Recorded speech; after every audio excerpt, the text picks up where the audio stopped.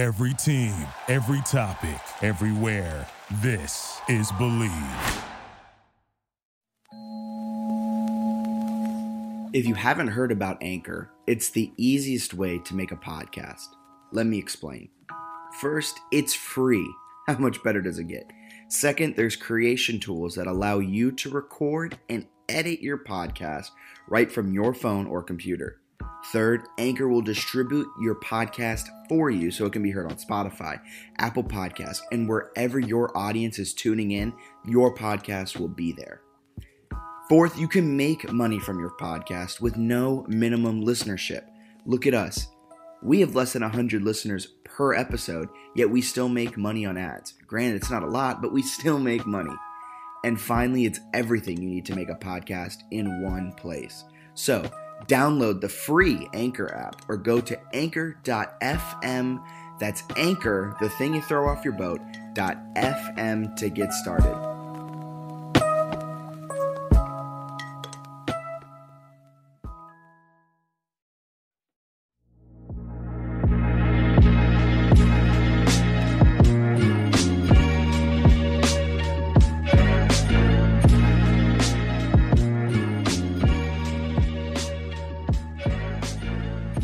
Welcome into another edition of the JMU Sports News Podcast. I'm Bennett Conley, joined by James Patrick, and we are out of sorts tonight. So we will be giggly and laughy and hopefully talking about sports in a coherent manner for at least a part of this. We Jack. probably won't be.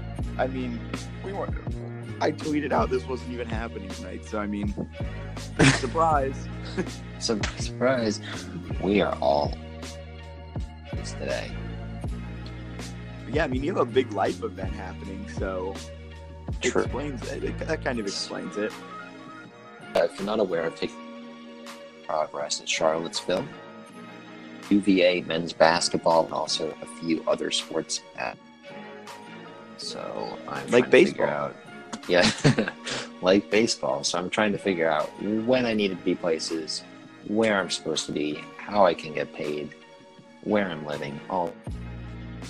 And yeah, it's a struggle. But I'm going through it. I'm alive. I'm very out of date on Twitter-related things or really anything ever. So we're here. We're alive. JMU sports are occurring. We'll roll through this podcast. We'll talk some football.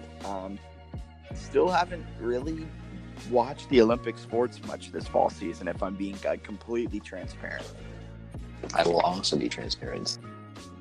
Very little as well. I'm just waiting for conference play, if we're being honest. Yeah, I think that's kind of the time when things really turn. It's time to watch stuff and do all that stuff.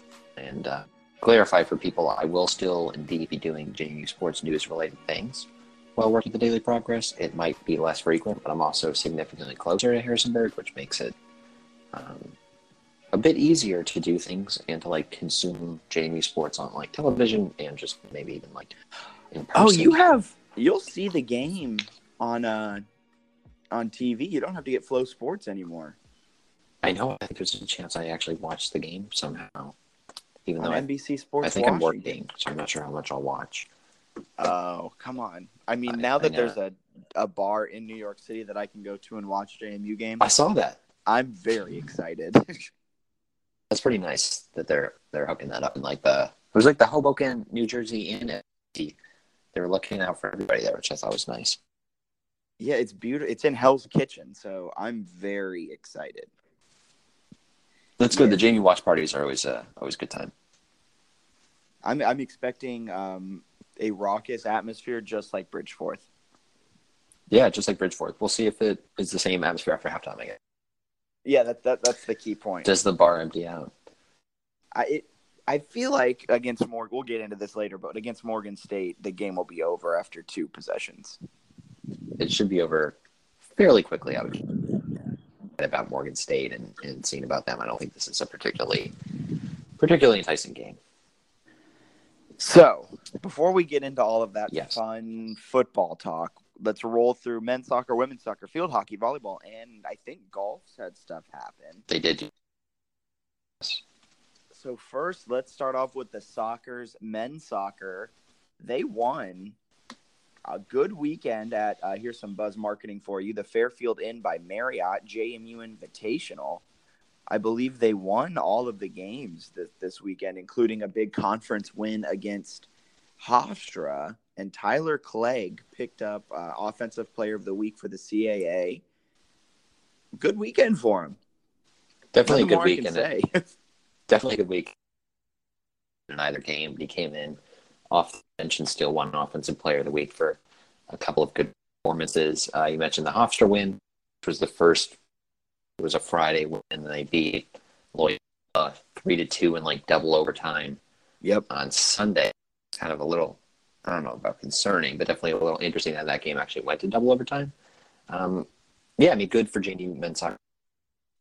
2 losses. I don't know that the Dukes are quite during the season, but I do think this is a promising to get back on the right side of things. Yeah, I mean, these 2 wins aren't going to catapult them back into national rankings, but they're good stepping stones for now, traveling down to Elon this Saturday. And then, a week from today, they'll be playing Wake Forest at JMU. And I put it in our outline. That's the measuring stick, I think, for this team coming up is circling that Wake Forest game, number 1 team in the country. How well do you play in that game, I think, is kind of where we can learn just how good is this team compared to last year's team. Right. I'm still looking for matches as to what we really have with JMU soccer, but I think once them play against the number 1 team in the country, and it's at home, which edge, if they can, even if they just keep it close, I think it gives you a sign that, okay, maybe this is a team that can do something rather than a team that might take just a step back. Yeah, I think a 3-1 loss, put up a goal, and maybe even if it's 2-1 for an extended period of the game, I think that's a good loss. As weird as that sounds, that's a good loss. Yeah, I think with some of the JMU athletic programs, there are moral victories, right? When you're playing against really good out of conference, I think keeping it close is a big. Soccer is probably one of the programs that doesn't take as many just because of last season, but I still think if they can keep it close with Wake Forest, that's a good building block. Yeah, and another game I'm kind of circling on this. Looking ahead to October 15th, they're actually going to travel to Charlottesville, Virginia to take on UVA. You might have a little bit of stuff to do with that game. Yeah, maybe I'll be covering that one. I know I'll definitely be on the JMU men's basketball when they come to UVA, so that'll be an interesting one to. I know that's 2 games into the season. I think for both. I think Charlotte or something like that, and then UVA's got Syracuse. But that'll be an interesting one to keep an eye on. Teams have played each other in the last few years. Ball plays sometimes, so a lot of UVA JMU action. It's going to be exciting. Moving from men's to women's, tough schedule continues to be tough. I think they've dropped their last 5 now. They're checking to double check. I think it's 4 straight. I believe 1 and 5, and then 4 straight. Yeah. Yep. You're right because they won against St. John. Yep. Drop to Georgetown. And then drop to Penn State. They've not fared too well against ranked opponents this season. Combined, they struggled 10-5. Yeah, the Washington State one was the real bad one. They actually were competitive than I expected against Penn State. I think they scored like a minute into the match or something crazy. Held the lead until right around the 40 mark, and then gave up a couple goals there in like a 10-minute span to eventually lose 2-1. But on the road against Penn State to lead for either the entire first half or at least most of it, I think that's a good building block for them. The St. Joseph's game is one they probably could have been. So what? The overtime loss to Seattle. I mean, they're 1-5, but they could be 3-3 maybe if they were a couple of those. So I wouldn't overreact to it. We saw last year they started very similarly in non-conference. I think that they're probably going to struggle a little bit in the next 4 non-conference games before really rallying in CAA play. Yeah, and you said it last week. There's really no downside to scheduling a tough out of conference slate like women's soccer does, like volleyball does. It can only help you in the end. Exactly, right. It just prepares you for conference play, and then if you do happen to have, like a softball kind of team, where you're able to beat, and then you're out there and actually post a legitimate NCAA tournament resume, sort of despite a CAA conference slate. Yeah. So yeah, I think there are some positives to that. And what's next? Field hockey. I was one ahead. I was going to volleyball. That's why I mentioned volleyball. Tried to have that good segue, but shot myself in the foot. Going to field hockey. They're kind of showing signs of life here. 2-2 overall. Lost 3-0 to Ohio State, which was kind of not rough because you've only allowed 3 goals against a ranked opponent, which is fairly certain, but couldn't find cage is it called in field hockey? Yeah. Couldn't find it, and then they go and beat Georgetown. So still at 500. Signs of life here for field hockey. Definitely. Too many impossible games left up for Maryland on the road on Sunday. So that one you could probably pencil in. How they play against American on Friday will be sort of telling. That's a winnable contest there. If they can just continue playing well against unranked foes, I think that's a big deal. That's something that you do. I do think it's a better. I don't think it's like an NCAA tournament team or anything like that. At least at this point in the season, better team than last year, and they will be coming to Charlottesville in mid-September. Ooh, circle that one. So be there, folks. I expect you to go to all of these games when JMU comes to Charlottesville, just so you can come onto the podcast and give your in-person eye test. That would be helpful to everyone. Because right now, when it comes to Olympic sports, I think now that neither one of us are at JMU, and I'm not working the games, seeing it firsthand, and you're not working the games, seeing it firsthand, I think our lack of watching is kind of starting to show through here. Yes. We did have a nice stretch last year where I was tuning into it, but obviously in person and live.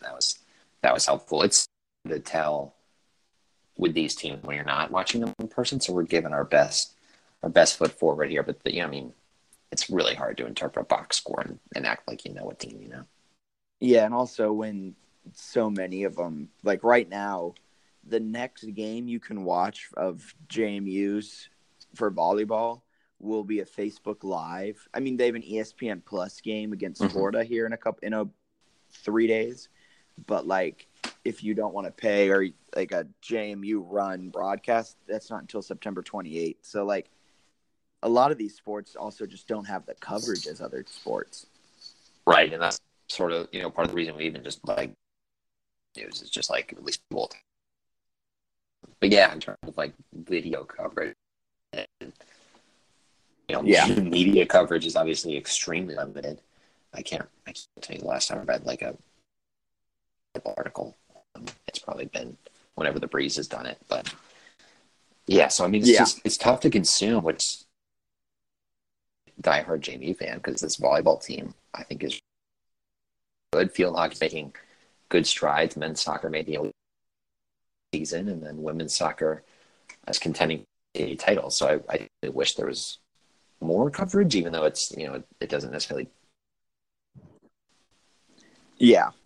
And speaking of volleyball, they had a great, the High Point Classic, hosted by High Point. They won 2 of their 3 matches, and the third match was their opening one against Kennesaw State that they dropped a heartbreaker to, losing in 5 sets. I won't run down the scores, but I can guarantee you guys it was all close. Yeah, that was a good one. 5-setter, and then picked up the 2 wins against Furman and High Point. So in straight sets. Right, exactly. I think it was a positive end, definitely. And could have been a win. So they'll wish they had that one back, no doubt. But tough loss to Kennesaw State, 2 solid wins. They've got a reasonably difficult schedule weekend. And yeah, I mean, I think it's a good team. Like, I think this is probably one of the most underrated programs that JMU has, and I've probably said that a few. They're good. We'll keep a What do counter you- going of it. we should get a little thing, and we'll put it, but we'll put it up. In the listener's mind, since this is Yeah, we'll all- get some sort all of sound. chip that we can put in your mind. We'll start counting.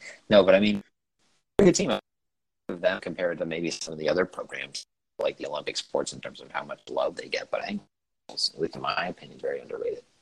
I think our volleyball team's one of the top. Yeah, I mean, I think they are the top CAA program.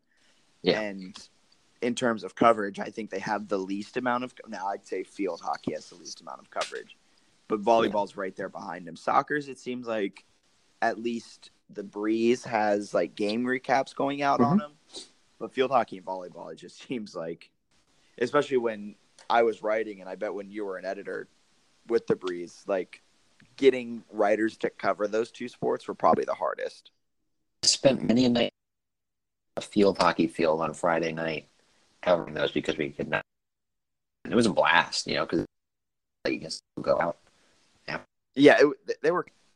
I covered a field hockey game. It was against Towson, I think, and it was a game where JMU. It was when JMU was like cream of the crop CAA and like ranked nationally year in and year out, and they had like 50 shots on goal compared to Towson's like 2. Yeah, just really fun to watch. It's also got a crazy backdrop.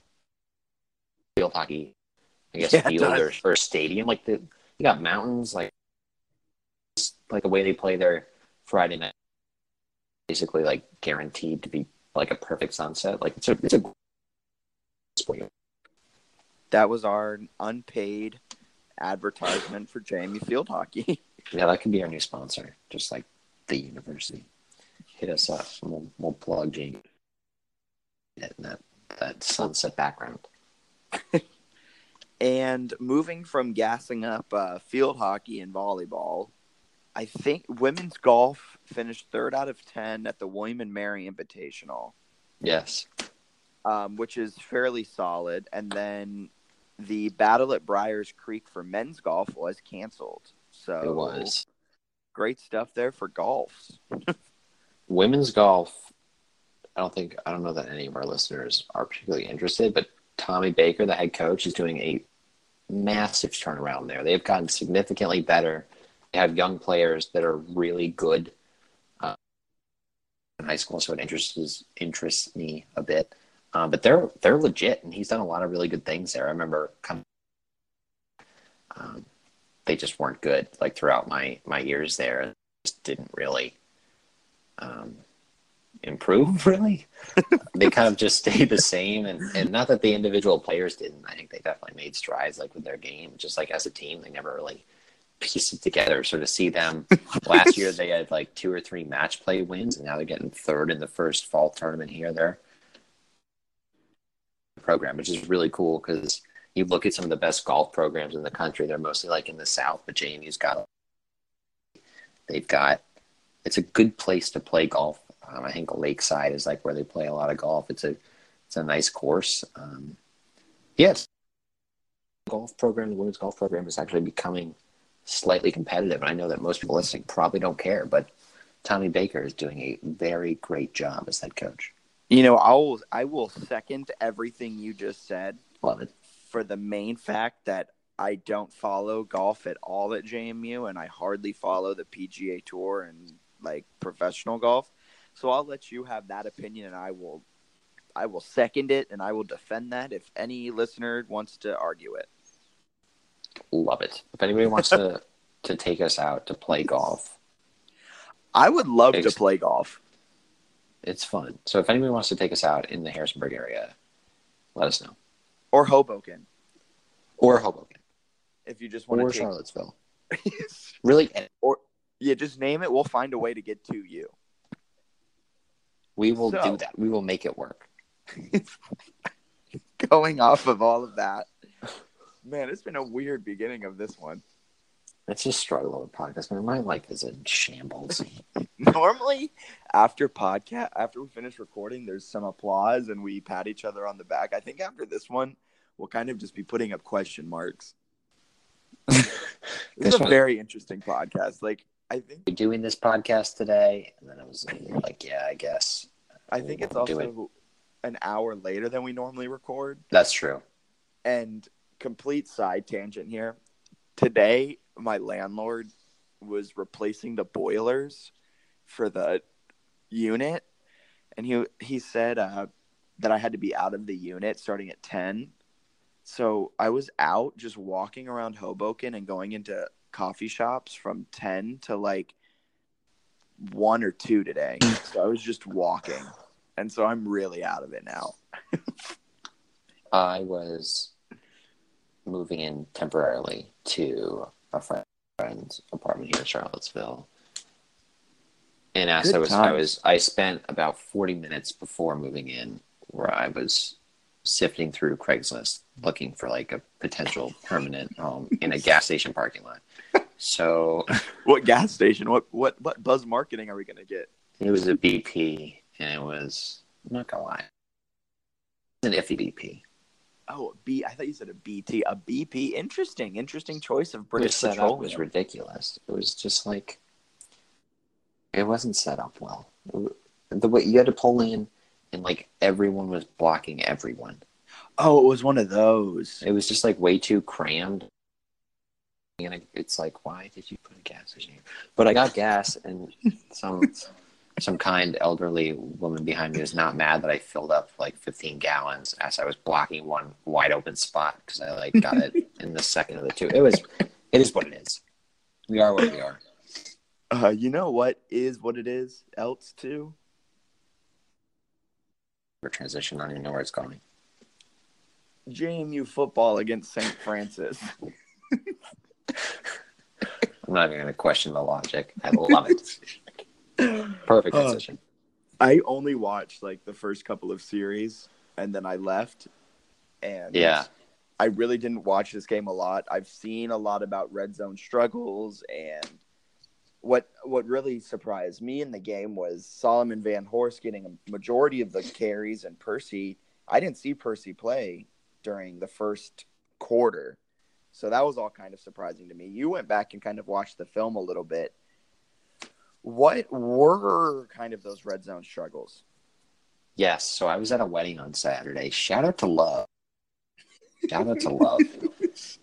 And I did go back because I was staying at my brother's house for like 2 days and I had nothing going on. And I was like, I write the newsletter that goes out on Mondays. You can subscribe on JMUSportsNews.com on the newsletter tab. If I'm going to put this out, I should know slightly what I'm talking about. So I went back and watched the Madison archive. Shout out to Madison for archiving it. And the red zone struggles were not ideal if you're a JMU fan. So Ben DiNucci was pretty good in this game. He was 16 of 21. I think he had like 8 yards, 2 touchdowns, no picks. He also fumbled on the goal line. Fumble that they could have, or they did recover themselves, so it didn't actually cost the team. He missed a guy who was open in the end zone for a touchdown. He had another red zone possession early in the game, though, where he hit Jake Brown on an absolutely dropped. So you can blame him for some stuff. He had another pass that should have been intercepted to Stapleton, Dylan Stapleton in the end zone that was dropped, and then I think they kicked a field goal there. So DiNucci wasn't perfect, but I would say that he was good. He did some things with his legs, made a few nice throws, but he was far from perfect in the red zone struggle. That, and Cincinnati said this in his he's like, it's not the play calling, it's not the scheme, it's just like DiNucci made, and he didn't name him by name, but he's like, we made a few bad reads and just didn't execute. So I don't think that it's the same really as the offensive line kind of struggled and they couldn't get things going. I think part of it is that they just didn't execute, right? It's not a scheme thing, it's not anything like that. It's just few missed throws, and he also had a play where he missed a read. Probably could have given it to the back, and the one he pulled and fumbled, and it would have been like an easy touchdown. So I think they'll get that cleaned up, in my opinion. I wouldn't freak out too much, but I think spoiled from like 84-7 victories where you see 40 wrong. It's like nothing. Just breathe. Take your sold at Bridgeforth and just enjoy the game. Like, it's okay. We're 2 weeks in. I do think we kind of sold St. Francis short. I mean, Yes. they weren't good on offense, but like defensively, they were. I think, at least for myself, I think they were better than what I expected, and they were better than what the first drive indicated. Because when you watch that first drive of the game, like, it was gaping holes, and Van Horst, like, I'm pretty sure got 50 of his 86 yards on that first drive. Like, so I think based off of all of that, and going into the game thinking St. Francis is going to be another non-conference 80-7 win. When it was 44-7, you kind of step back and you're like, wait a second. But I think St. Francis defensively, at least, was better than what was expected. Offensively, they were terrible. I mean, they didn't get a first down through like the first 3 quarters or something like that. Right. Yeah. I mean, they didn't. I think they got like the first drive. They did something okay, and then after that, I think they had like 10 straight 3-and-outs or something crazy, which is pretty wild. To not be able to get one first down for that long, and they like barely crossed midfield or didn't cross midfield until late in the game. So JMU's defense is awesome. And I think it's important. And they still don't get the turnover, and I think they have 1 sack on the stat sheet, and it's like D'Angelo Amos. So I think that's something that they're going to look to sort of reconcile. But they're good. Like, it's a good defense, really good defense. Really good defense. Offense is pretty good, and we can get into this later maybe, but about the fact that, like, Riley Stapleton hasn't played a game. Like, that's one of the better receivers in the entire FCS. He can dominate games. He's a tremendous red zone threat. People are like, oh, wow, I wish we had more downfield passing and red zone touchdowns. It's like, wow, if only there was a 6'5", 225-pound receiver coming back in 2 games. Like, I wouldn't panic too much when you've got that guy on the sideline ready to come in a couple games once his suspension ends. So, I don't know. I think he's going to make the offense a lot better. Yeah, that's a good point. I honestly completely forgot about Stapleton coming back just because, like, that's not my, like, now, that's not in my thought. I'm thinking Brandon Polk is doing really well and things like that. But, yeah, Stapleton coming back is going to be huge for the main fact that a 6'5", 225 guy who we saw what he did against Weber State. Yeah, he didn't have, like, a breakout season last year like everyone was expecting. He wasn't, like, a 100-catch, 1,000-yard receiver, but that's also not what this offense is. And I think he fits this offense really well. So I think when he comes back, DiNucci will have one of his favorite targets back, not to mention opposite him will be Brandon Polk, who now we've seen has an amazing repertoire with DiNucci. So I think that kind of 1-2 punch, I think that's when we'll see DiNucci kind of come into his own. And you wrote about it on JMUSportsNews.com a couple weeks ago, like 4 reasons why DiNucci's going to have a breakout season or a good campaign. And I think when Stapleton comes back and he has his full repertoire of receivers, then we'll kind of start to see DiNucci settle down back there and find his connections. Because last season, both the Stapleton brothers were his favorite targets. Exactly, yeah. I think he really loves Riley and what Riley can do. And the other thing that stands out to me a little bit, and we'll get into the running backs more, is the Dukes haven't had 100-yard rushers like they did. I think in 2016 they had 18 separate individual 100-yard across the entire season. And they had it was 5 in 2017 last year, and it all came against Towson. And then they haven't had any through the first 2 games this season. And for me, I think the main reason that they haven't done that, but I do think part of getting 100 yards when you do a running back by committee is breaking off. And when you look at JMU and you look at how they're able to do that, I think that Riley Stapleton on the outside, locking down corners so that they can actually run to the outside is kind of a huge thing. So I think that he helps in more than just the fact that he's a really good receiver. He's also a guy that can block downfield. So I think that Stapleton returning is bigger than people are maybe making it out to be. Yeah. And here's a little bit of a hot take that I may have that you may not agree with. Speaking of 100-yard rushers, and JMU hasn't had a lot of them since 2016, I'm not a big fan of this running back by committee. Mm-hmm. I really think it kind of messes with timing and like patterns and not consistency, but what's that word? Like momentum almost with a running back. Yeah. If you keep pulling him in and out, like Van Horst is a great number one. And so is Percy. Like, don't get me wrong. It's great that you, and Jawan and Douglas, like, it's great you have them that can come in. But I think, like, just having one guy who gets 20 to 25 carries a game, and you have another guy who can supplement in maybe 10 carries a game, I think that's when you'll start to see JMU kind of blossom into a better rushing attack than it is. Because now you have they've been rotating in 4 different rushers. So you're seeing 4 different running styles.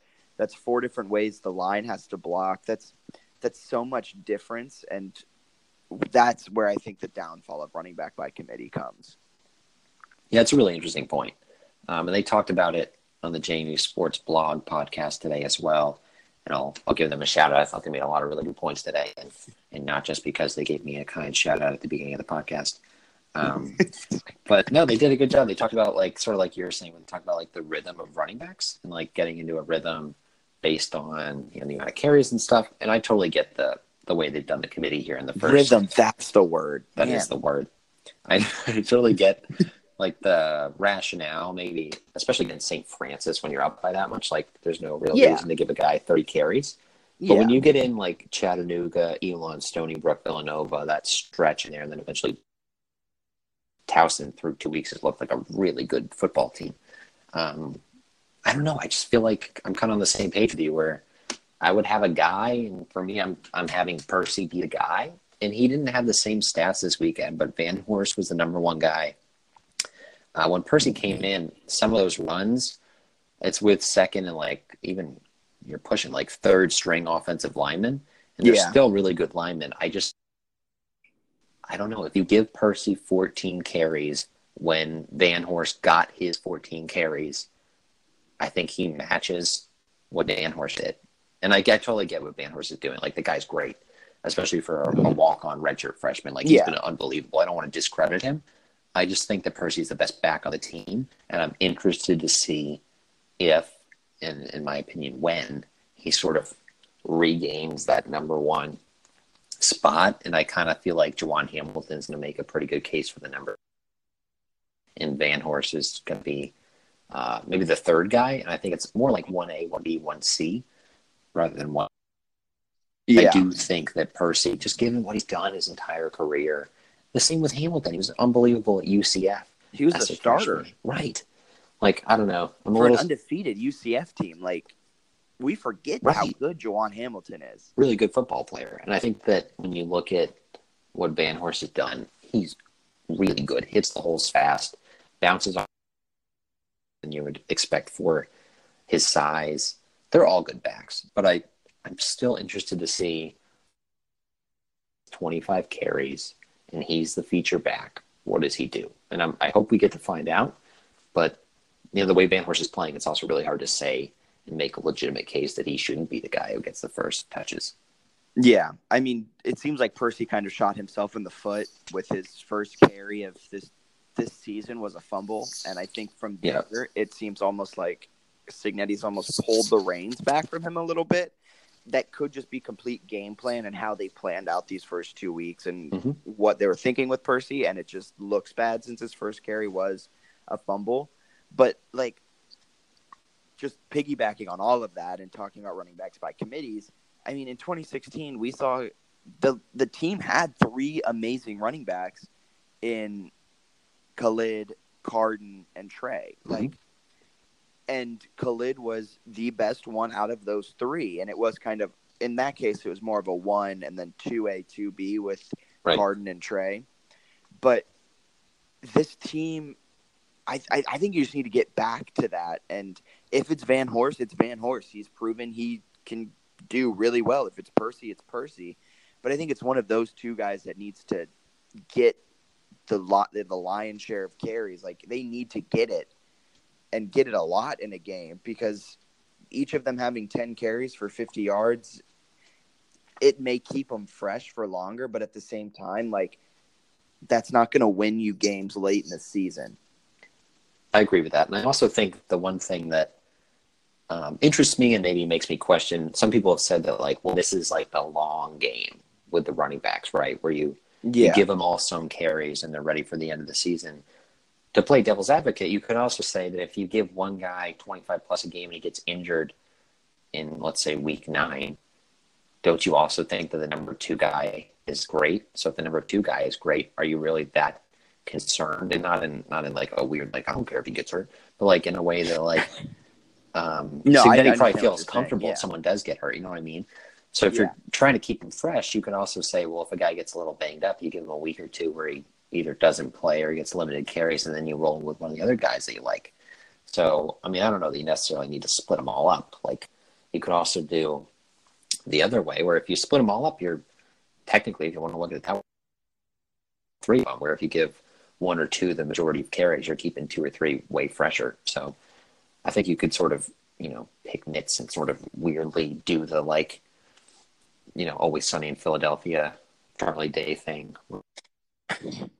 Got the weird maps on the wall and he's drawing red lines between things. You can create some argument however you want it to, and you'll seem like a lunatic and be like, oh, well, this is how they should do it with the backs. I don't know how they should do it, but in my opinion, I think it makes sense if they kind of go with one guy. And I love watching this sort of competition between the guys. I think that Austin Douglas has almost fallen out of the competition to get, like, the number 1 carries. He thinks press conference is, like, more hesitant than he expected him to be. So he still got a receiving touchdown late in the game, but I think that he is a really good freshman back, but I also think that he's kind of falling just a bit, which is sort of expected. With the people in front of him, it's exactly like, right. He would have had to be some All-American back that we had no idea about for him to really make any type of run. Exactly. Van Horst, Percy, and Hamilton. Exactly. It's no slight to him. I just think it's fascinating to watch this, like, 4-headed monster that maybe it's now 3. And I'm interested to see in the next couple weeks, does it finally become 2 or even 1? So it's a big game. Maybe not for JMU because they're like a 37-point favorite, but it's a big week for Van Horst, Percy, and Juwan Hamilton to see who sort of separates themselves. And with these expectations going into Morgan State, it'll be tough for the player who gets the second quarter and third quarter and fourth quarter carries, because those guys will be going up against Morgan State's first-team defense and JMU's third-team offense. Exactly, right. Yeah. So it's just hard to really get a real look at it. But I wonder at the same time if Cignetti's fine with doing running back guy by committee, because he's proven in his past, and we've talked about it on past podcasts, how he prefers the running back by committee. There's only been a couple times in his career that he likes giving the ball a lot to one featured back, like Malcolm Summers last year.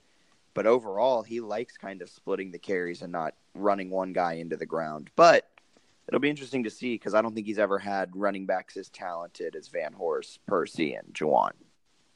Exactly. Yeah. So I'm interested to see how it goes.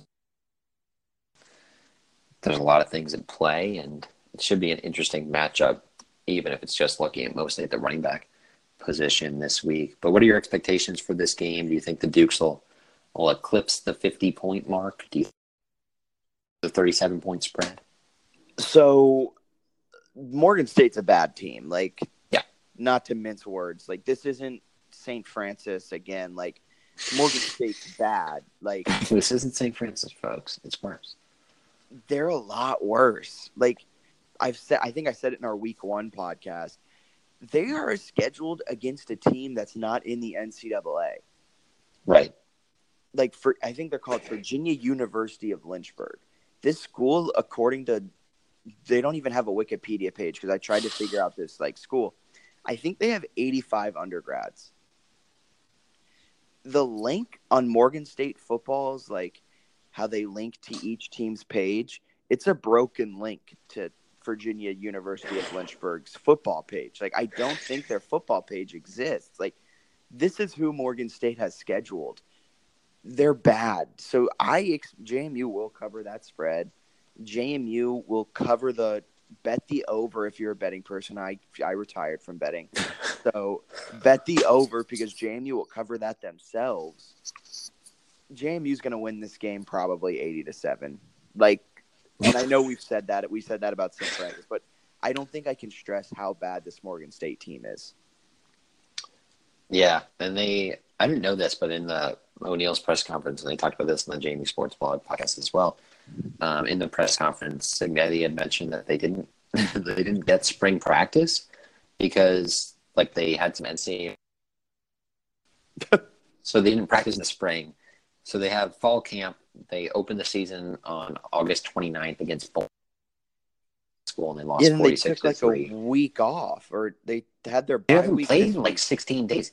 Yeah, they had 16 days stuff figured out. But I mentioned sports news too, where I was it's definitely beneficial for Morgan State to have those 16 days to work on fundamentals and all that. On the other hand, you can't. There's nobody on Morgan State's roster for the most can simulate JMU's speed. So you could give them 4 months if they wanted. I don't think it really matters too much when you differential. I mean, it's major slight to Morgan State. And JMU is a very high level. There's a pretty drastic difference between level FCS and high level FCS. Yeah. I would think JMU probably at least. That's my bet. And I would also say that they do cover the spread. I go at 16. I don't get to 10. So 50 plus. Yeah. Morgan State last year finished 3-4 in conference. They were, however, ineligible for championship and postseason play. And the teams they beat in conference play were teams like Savannah State, Bethune-Cookman, Delaware. Not Bethune-Cookman. That's not a solid program, but all right. And they beat Delaware State and Norfolk State. Okay, so the Blue really Bloods, good program. Some of the best. Just to put it in context, they beat Delaware State 9-0. That sounds like a fun one to watch. No touchdowns. They did beat NC-A&T. Oh wow, that's a big one. But that was kind of a trap game. NC-A&T went into it thinking this team's going to be trash, and you could tell. I watched the highlights of that game, and Morgan State was playing to win, and NC State was playing for next week type of thing. But yeah, this Morgan State's going to get destroyed. This is going to be a fun game to watch, though. It'll be over in 2 seconds, and if you're in the New York City area, I'm trying to buzz market for this bar now.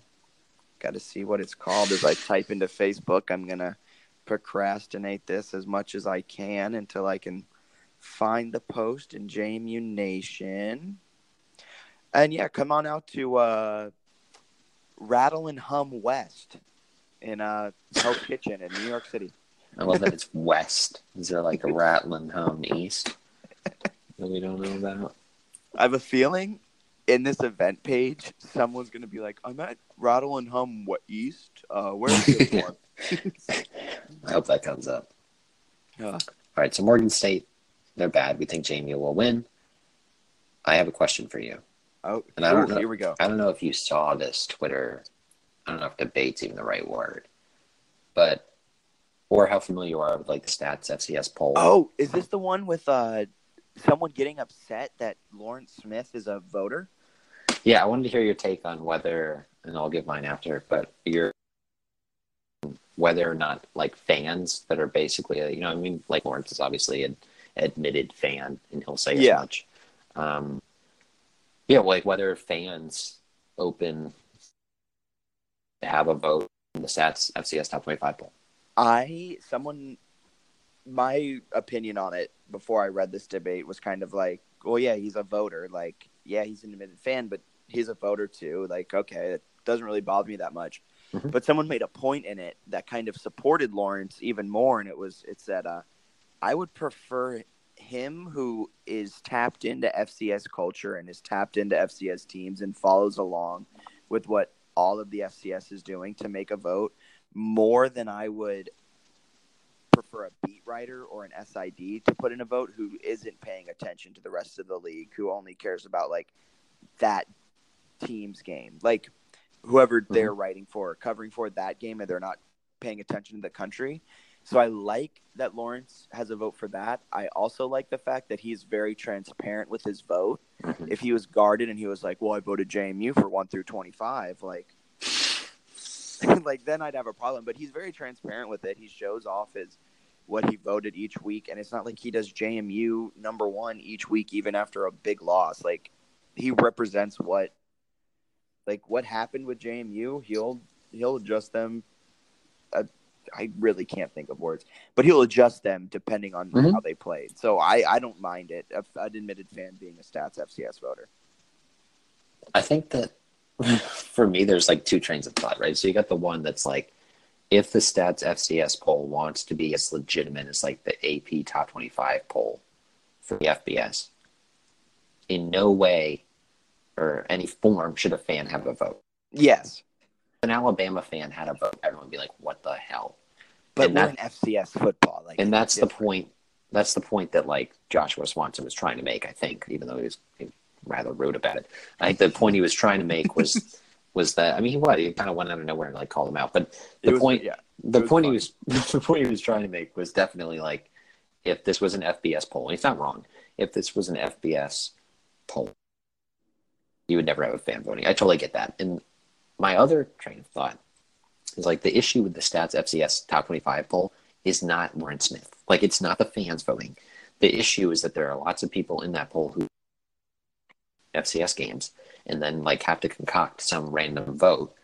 That's the main concern with it. The thing that I would say is like, when you're the FCS, like the Stats FCS Top 25 poll really doesn't play much, if of any, factor in like the position. Like, I think there might be some like bias just by them looking at it, but I don't think it's one of the credentials, if I'm not mistaken. I think the coaches poll maybe is one that's allowed to be considered, but I don't think the Stats FCS poll is actually considered by the playoff committee. So for me, like, when you're the FCS and you have not little reputation, but it's significantly lowered reputation in football, really, I think that it's a good thing to have voters like Lawrence posting their ballot every week and generating discussion on the FCS. Like, if nothing else, people are talking about the subdivision. Yeah. So I think that's a big deal for me, is like, if they want to be the AP poll for the FBS and they want to be super serious about it, then yeah, get rid of the fans.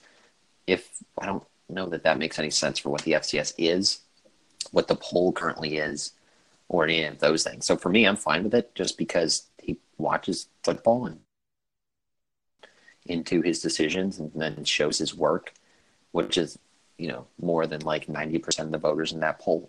So I don't have an issue with it, although I do understand like where Josh Swanson was coming from when he's saying that, yeah, maybe it doesn't make sense if we're trying to be this very serious. I just don't know that the Stats FCS Top 25 poll is a very serious poll. Yeah. And the poll, and I know that like Hero Sports has done some stuff where they've talked about like, the importance of the poll and that it does mean something. And I think it does, but I don't know that the fans who currently have a vote are actually hurting the poll at all. Yeah, and I really just think the fact that he's so like transparent with it, right, and that he's so tapped into all of the FCS, because he's the FCS fans nation like Facebook like admin, and so like he cares about like the integrity of the FCS, and he doesn't just go in and put JMU number 1 after a big time loss. Like, exactly. I don't know. Exactly. I think that's important. And I would argue, I mean, you can make an argument that like FCS Fans Nation is basically at this point almost like a media outlet. I mean, they don't have necessarily like the quality of writing. It's like a Hero Sports. I don't want to necessarily say that, but they put out good content, a lot of really good discussion among a lot of JMU, I mean, not JMU fans, but just FCS fans in general in their Facebook group. A lot of good things. So I think having them represented in a poll like Stats FCS isn't necessarily a bad thing. Is what Stats wants to do with the poll. If they want to make it super legitimate, then sure. It'd be something that's fairly accurate and fun, then why would you possibly remove him? I think there was an element there where, and I don't know how long Josh, but he was waiting until he put JMU at number, which I think this might have been the first time he's actually ever done that. Yeah, 2 years of voting the poll, right? So I think the part of the Twitter discussion is probably him sitting on that and waiting to like roast it and generate discussion. So I wouldn't read too much into it, but looking at his Twitter profile, I'm very deep in this debate now.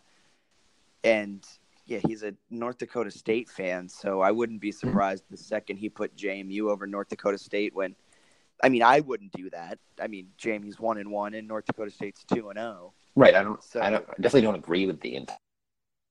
And Jamie Williams is another guy who does a lot of writing. He has like College Sports Journal, and his profile him in JMU gear, right? I think it says like Jamie do MU. I didn't agree with some of the had in his poll, but he has logic behind it. I asked him about one of them. I asked him about like two, and I think Lawrence had similar to Jamie. And I asked about like, what was your logic behind having these teams above the other teams, even though they like lost? And he's like, I think, if they played on a neutral field or whatever, 7 times, based off of or just what he's seen on the field. And I'm not going to argue with that. Like, if he's watched them and he has a legitimate case for it, doesn't affect the playoff seeding, who cares? Yeah. If this came down to the end, like the Stats FCS poll was the end all be all, like this is who's getting into the playoffs and who's not, then maybe have a separate committee to make this poll. But it doesn't have anything like that. FCS, like Stats, is trying to just get as many people, like they're trying to have a wide breadth of people. So, and it doesn't affect anything. So just go with it and don't get so upset that this person put JMU number 1 over North Dakota State. That may be questionable, but who knows? At the end of the season, that might be true. But at the same time, like, relax. Exactly. And like, even with like the college football playoff committee with the FBS and those 4 teams, like there's going to be some sort of bias that sort of seeps in, right? I'm sure there are people on the committee that like offense more than defense, like Oklahoma, that would drop people. Yeah. That are more interested in that compared to maybe, I don't know who's been a great defensive team the last few years that doesn't have a lot of offense. A team like that out there, and maybe they just have like that internal bias that doesn't show that much to the outside viewer. So there's bias in every poll, right? I don't think there's a huge issue with having someone who watches it, who's constantly discussing FCS football with fans across the country of different teams. I don't think that's a bad thing. And I think if you're Stats FCS, I think if you're Hero Sports and you should embrace FCS Fans Nation. Like, it's a legitimate group that helps make the FCS seem, at least in my opinion, like more credible. And just like there's a lot of fan engagement going on, I think that's important for a subdivision that often gets overlooked.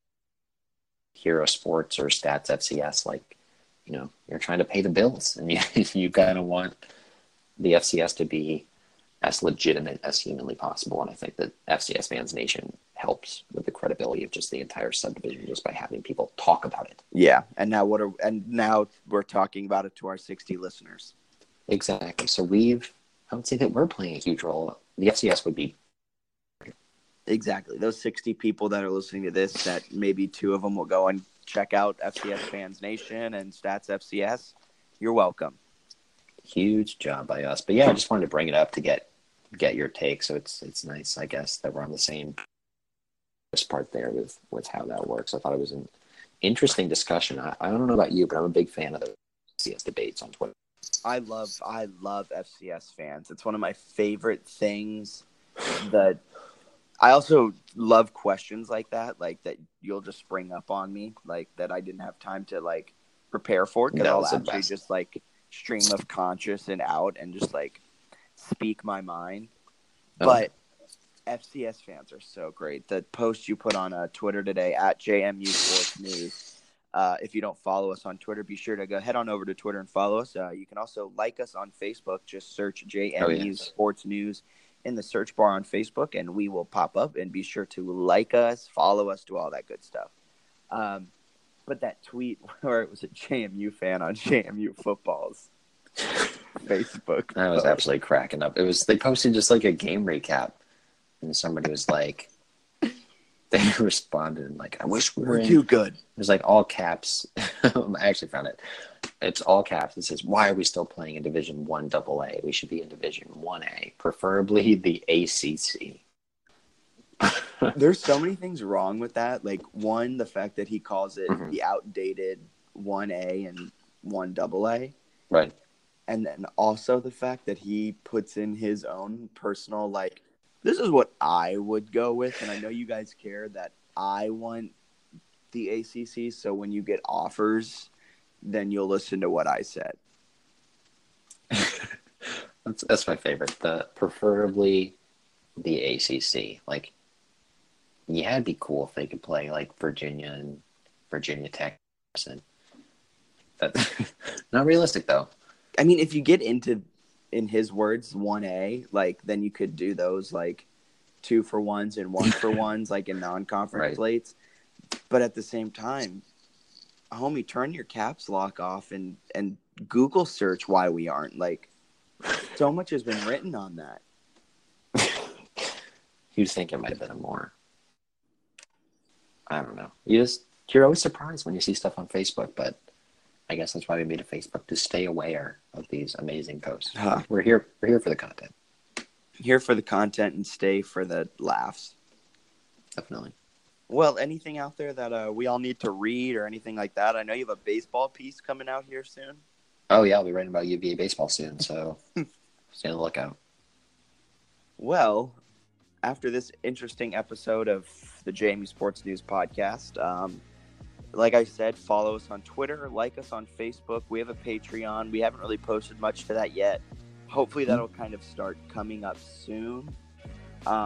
Maybe like reaction pods to football games. I don't know. I'm really just spitballing here. Yeah, that's a good idea. But stuff like that, go on over to Patreon. Check us out there, JMU Sports News.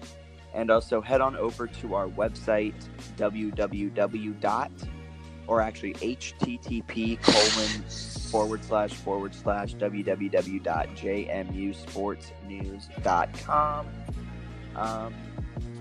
And yeah, check out all the content there. And yeah, you probably will be listening to this a little later tomorrow, because I'm going to edit this all tomorrow instead of tonight because I'm tired. But yeah, have a wonderful rest of your Wednesday. For Bennett Conlon, my name is Jack Fitzpatrick. See ya.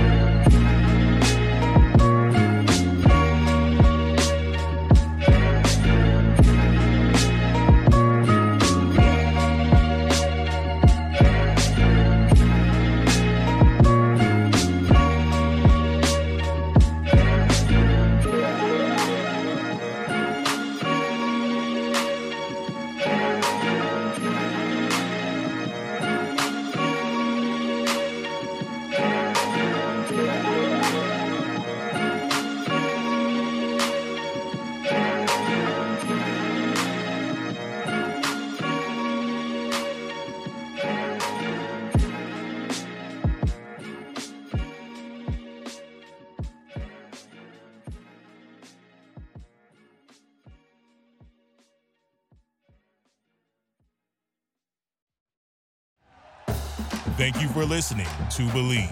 You can show support to your host by subscribing to the show and giving us a 5-star rating on your preferred platform. Check us out at Believe.com and search for BLEAV on YouTube. Save big money on plant protection supplies. Now at Menards. Defend your garden with Triazicide Insect Killer. Its fast-acting formula protects lawns, vegetables, and many other plants. It kills more than 260 insects by contact, above and below ground. Choose from ready to spray, concentrate, or granular. Save big money on Triazicide Insect Killer at Menards. And check out our weekly flyer on Menards.com for all the great deals happening now. Save big